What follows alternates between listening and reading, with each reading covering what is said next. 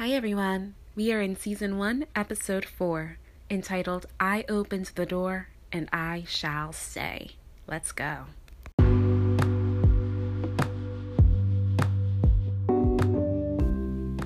Tangible Voices is a space where true voices from the past and present can be uncovered, shift our perspective, and resonate with our lives today. This podcast is brought to you by Anchor and made possible by us at One True Promotion. I am Carrie, an educator and performer. Once again, during this season, we are reading through I Dream a World, which is a collection of interviews and photographs of 75 game-changing African-American women, most of whom we didn't learn about in school. This book was published in 1989 with a foreword by Maya Angelou, photographs and interviews by Brian Lenker, and editing by Barbara Summers.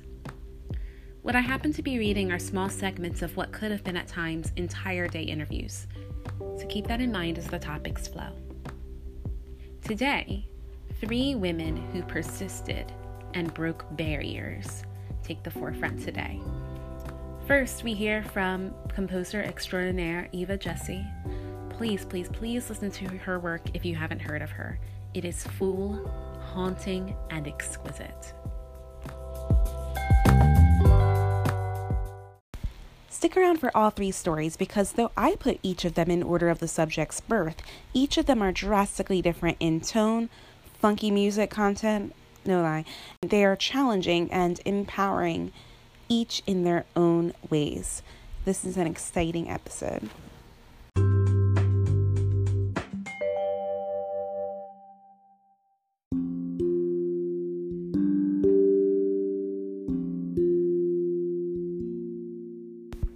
Eva Jessie, born January 20th, 1895 in Coffeyville, Kansas. Eva Jessie, as choral director for the first Broadway production of George Gershwin's Porgy and Bess in 1935, was credited with authenticating the sounds of this American classic. She was the first Black woman to win international distinction as the director of a professional choral group, the Eva Jessie Singers. Other innovative productions for which she was choral director include Hallelujah, the 1929 film by King Vidor, and the Virgil Thomson opera 4 Saints in 3 Acts, libretto by Gertrude Stein. For many years, the ambassador of the arts from Kansas, she eventually retired to her home in Ann Arbor, Michigan, where she passed away on February 21st, 1992.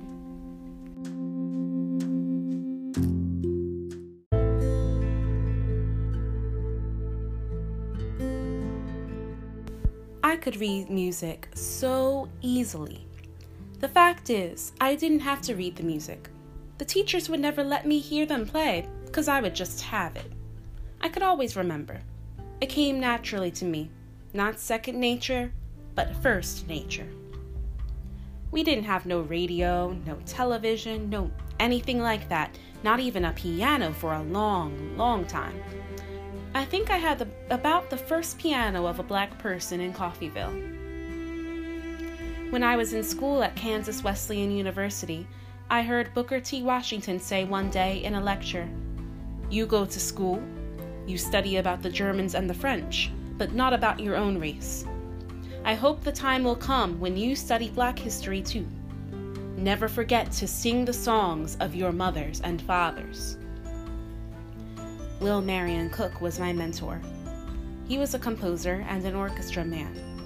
He had what they call a sweet syncopation orchestra that played sweet jazz ragtime. They called him Daddy Cook. He was so cantankerous he wouldn't let you change a note on any of his music. I went through things in New York. I was living upstairs and my little studio always had little concerts and things. A man knocked on my door and said, "I'm from the electric company, and I've been sent time and time again to cut off your electricity. But I stood out here and you were playing so beautifully, I couldn't do it." In New York at the radio, they used to say, "Well, we don't have any need for your music." They thought the Negro didn't know anything except spirituals. Radio was an area Black people hadn't broken into, and it hadn't been opened for them. In 1929, I went to Hollywood, where we did Hallelujah. That was some experience.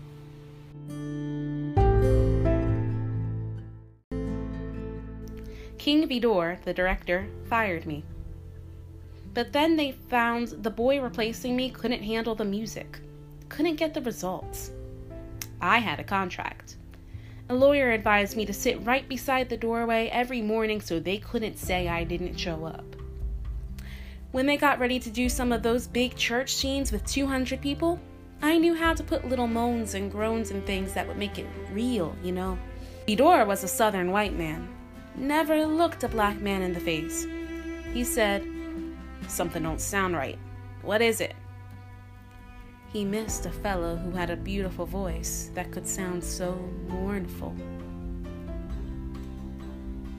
In 1935, I had been traveling with my choir in South Carolina, and we got back to New York just in time to audition for Porgy and Bess. I had 16 singers. When we sang, George Gershwin said, "That's it. That's what I want." So, they were the official choir of the first recorded production, and I was the first choral conductor for Porgy and Bess. It's a masterful work. He was definitely gifted, of course, and a lovely person to know. I sat beside him while he was working on some of it in the penthouse on 72nd Street in New York City. He had 2 pianos downstairs, neck-to-neck concert pianos, and one upstairs that he worked at. I'm going to add to the 10 Commandments. Thou shalt not envy thy neighbor's Steinway pianos. George Gershwin knew a great deal. He studied a great deal. But I've been black longer than he has. I had a lot of fun saying that. I was black all day and he wasn't. No imitator can be as close to a thing as one who is the source. I made a lot of changes when we did Porgy and Bess. The producers would ask me, "Do you think it should be this way or that way?" I'd have to go through the score and point out where I thought they went a little astray. But of course, his stuff sounds quite white. You could almost tell he got it from someone else. Most black people know how to sing the blues. They twist a song all around. That's the black way of singing. Be inventive. They get the most emotion out of a note or a phrase. I traveled with Porgy and Bess to Vienna, Berlin, London, different places in the world, the South Pacific, Australia, Russia. Nothing reaches the mind and deepens the spirit like contact with people. I used to have an awful time traveling with my group. White people didn't want to accommodate you. I never thought it would be like it is now. I wonder, why did I keep the 16 singers touring in 2 cars when danger was involved and there was uncertainty about money? At the end of the week, we would just share the money. What you were born to do, you don't stop to think, should I? Could I? Would I? I only think, will I? And I shall. I traveled and made money, and I wouldn't let anybody get between me and my music. If I belonged to anything, I belonged to my music. That's all. Any woman of that time would have had the same trouble I had. They never thought a woman could be as devoted to one idea as a man. They say you should not suffer through the past. You should be able to wear it like a loose garment, take it off, and let it drop.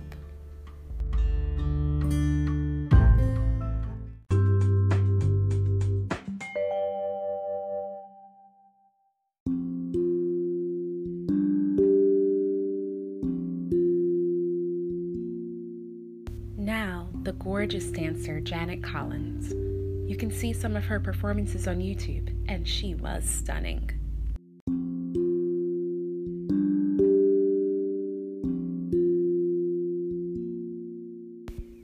Janet Collins, born March 7th, 1917, in New Orleans, Louisiana. Janet Collins, prima ballerina, was the first black artist to perform on the stage of the Metropolitan Opera House in New York City. Her 1951 debut in Aida was preceded by her winning of the 1950 through 51 Donaldson Award for Best Dancer in a Broadway Musical. She remained with the Metropolitan's Ballet Company until 1954, starring in Carmen, La Gioconda, and Samson and Delilah. After touring the United States and Canada in solo dance concerts, she taught at several colleges and dance institutions in New York and California before retiring to Seattle to paint. She died on May 28, 2003 in Fort Worth, Texas.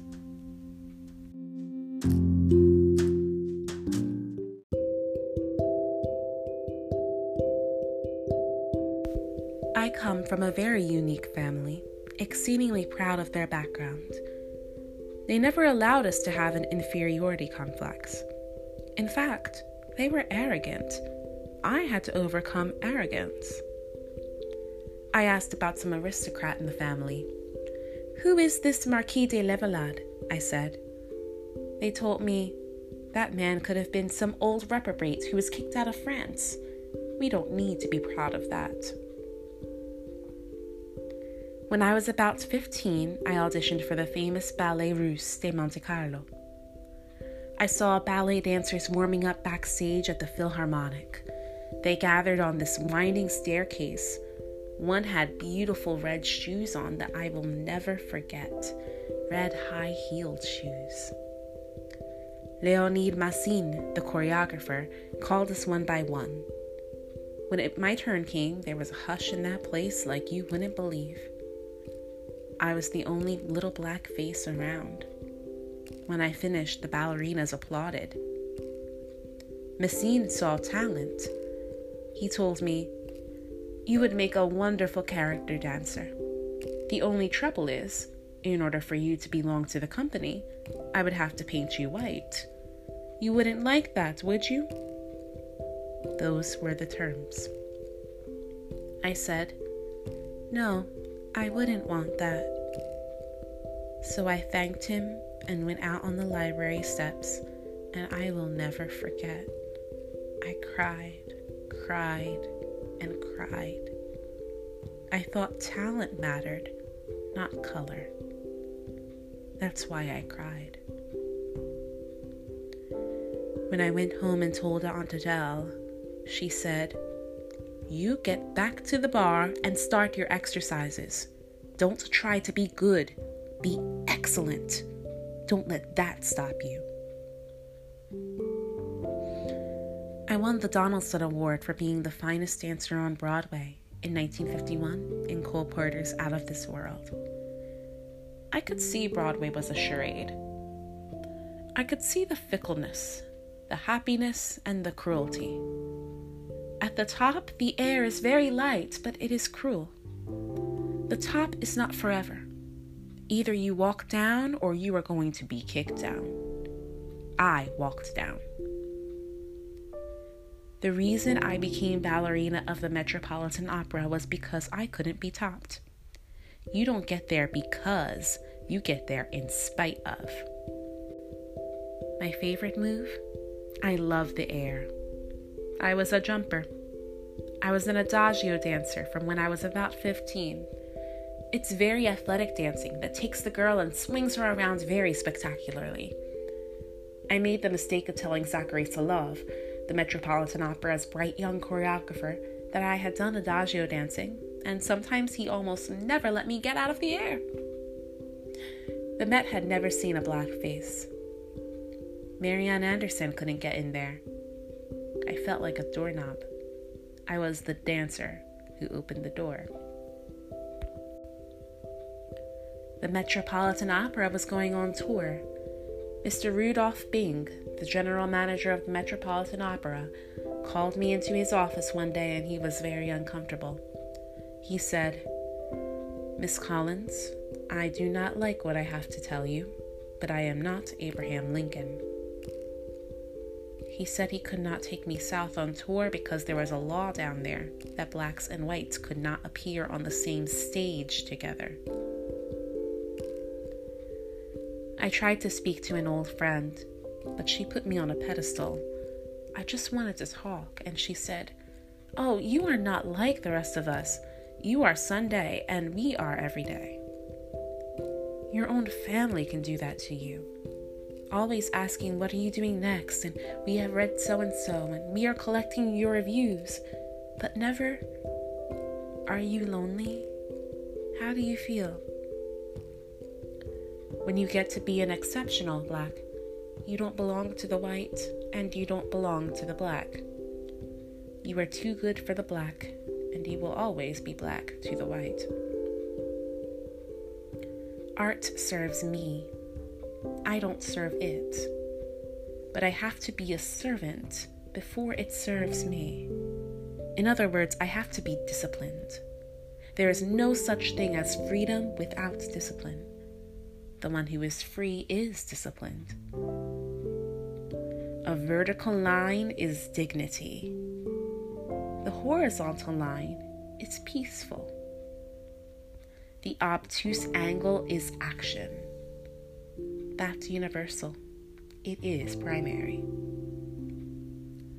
I used every gift God gave me. The gift of love is the greatest. It's a difficult thing because there are people I know that I can't stand. But love doesn't mean affection. It means treating them justly even when they are terrible people. That takes a bit of doing, an awful lot of grace.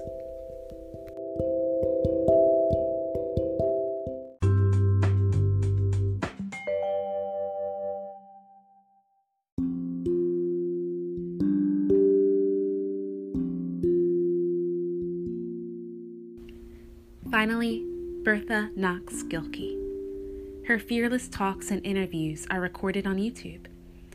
According to I Dream a World, and modified by me to account for 31 years, Mrs. Knox Gilkey, and later Bonds, was born on March 18, 1949, in San Fran, Arkansas. She was president of the Cochran Tenant Management Corporation in St. Louis, Missouri.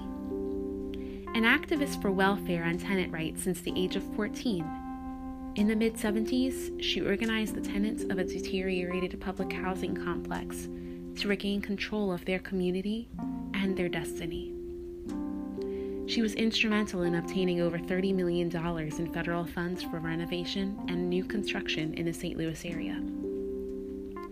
Founder and president of Urban Women Incorporated, a consulting firm that provided leadership and management training to tenant groups. She traveled with the Cochran model throughout the United States, Europe, and Africa. She was later honored with an Essence Award presented by Oprah Winfrey in 1992. Mrs. Knox Gilkey passed away due to complications with cancer on May 25, 2014, in Alabama.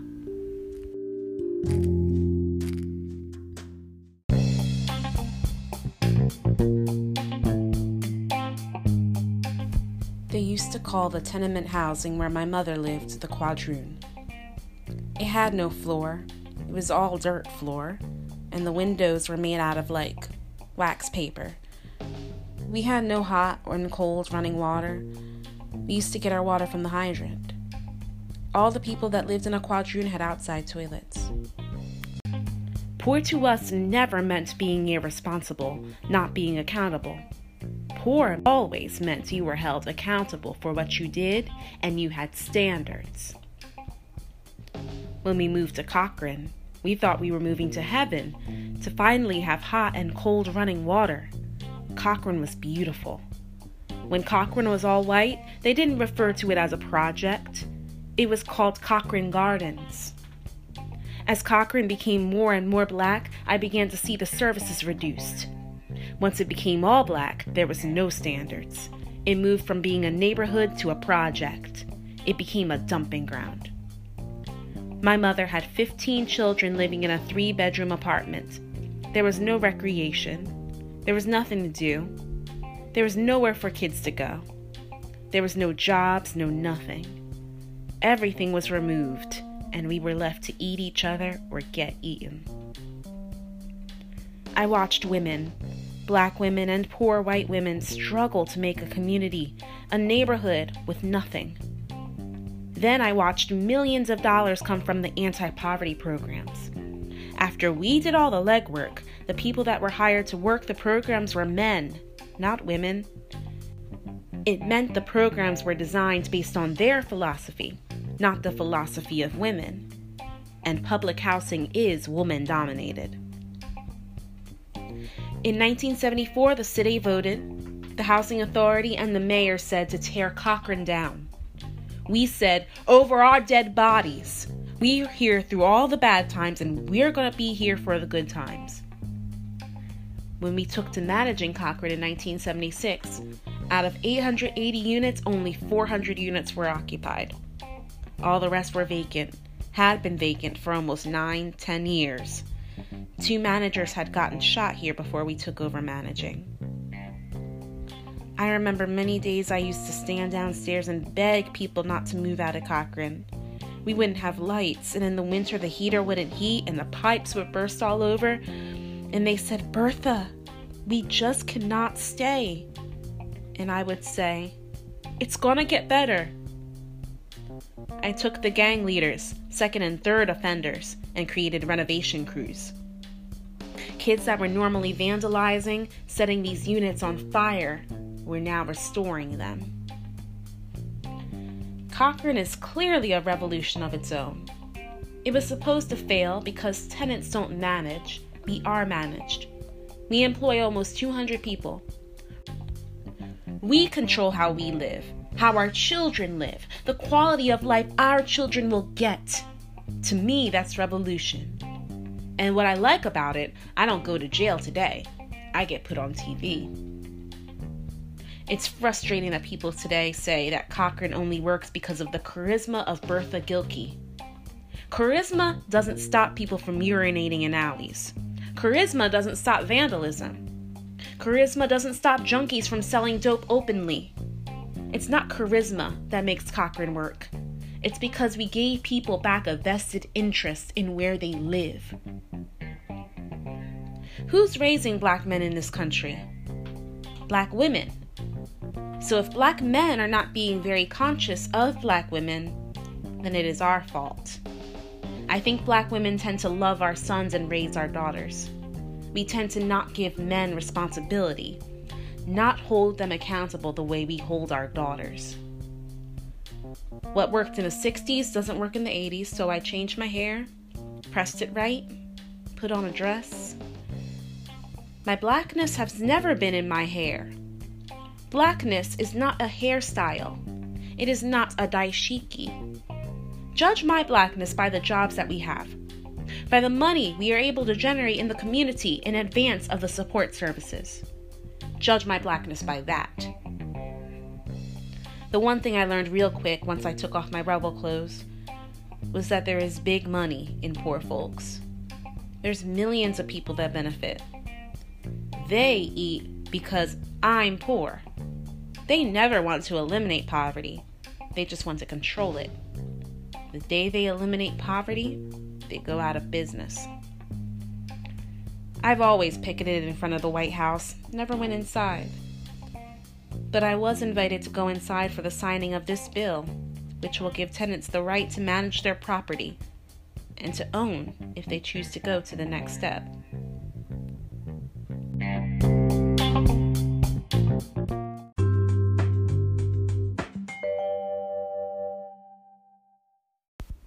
I would like to add here, for those who may not know, that the Cochrane building was ultimately demolished in 2008.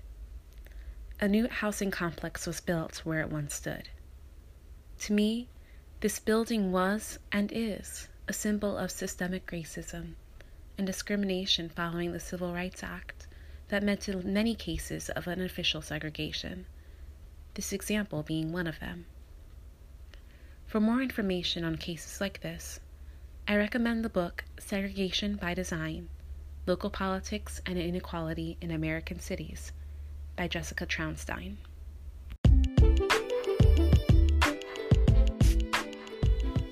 If you enjoyed this episode, please don't forget to subscribe. If you could rate my podcast 5 stars, that would be incredibly helpful to get the message behind this podcast to even more people. I thank you from the bottom of my heart. Be sure to visit Tangible Voices Podcast on Instagram for even more content and to be in the know about what's coming up. Thank you for listening, and please remember that your voice has a power all its own. Bye-bye.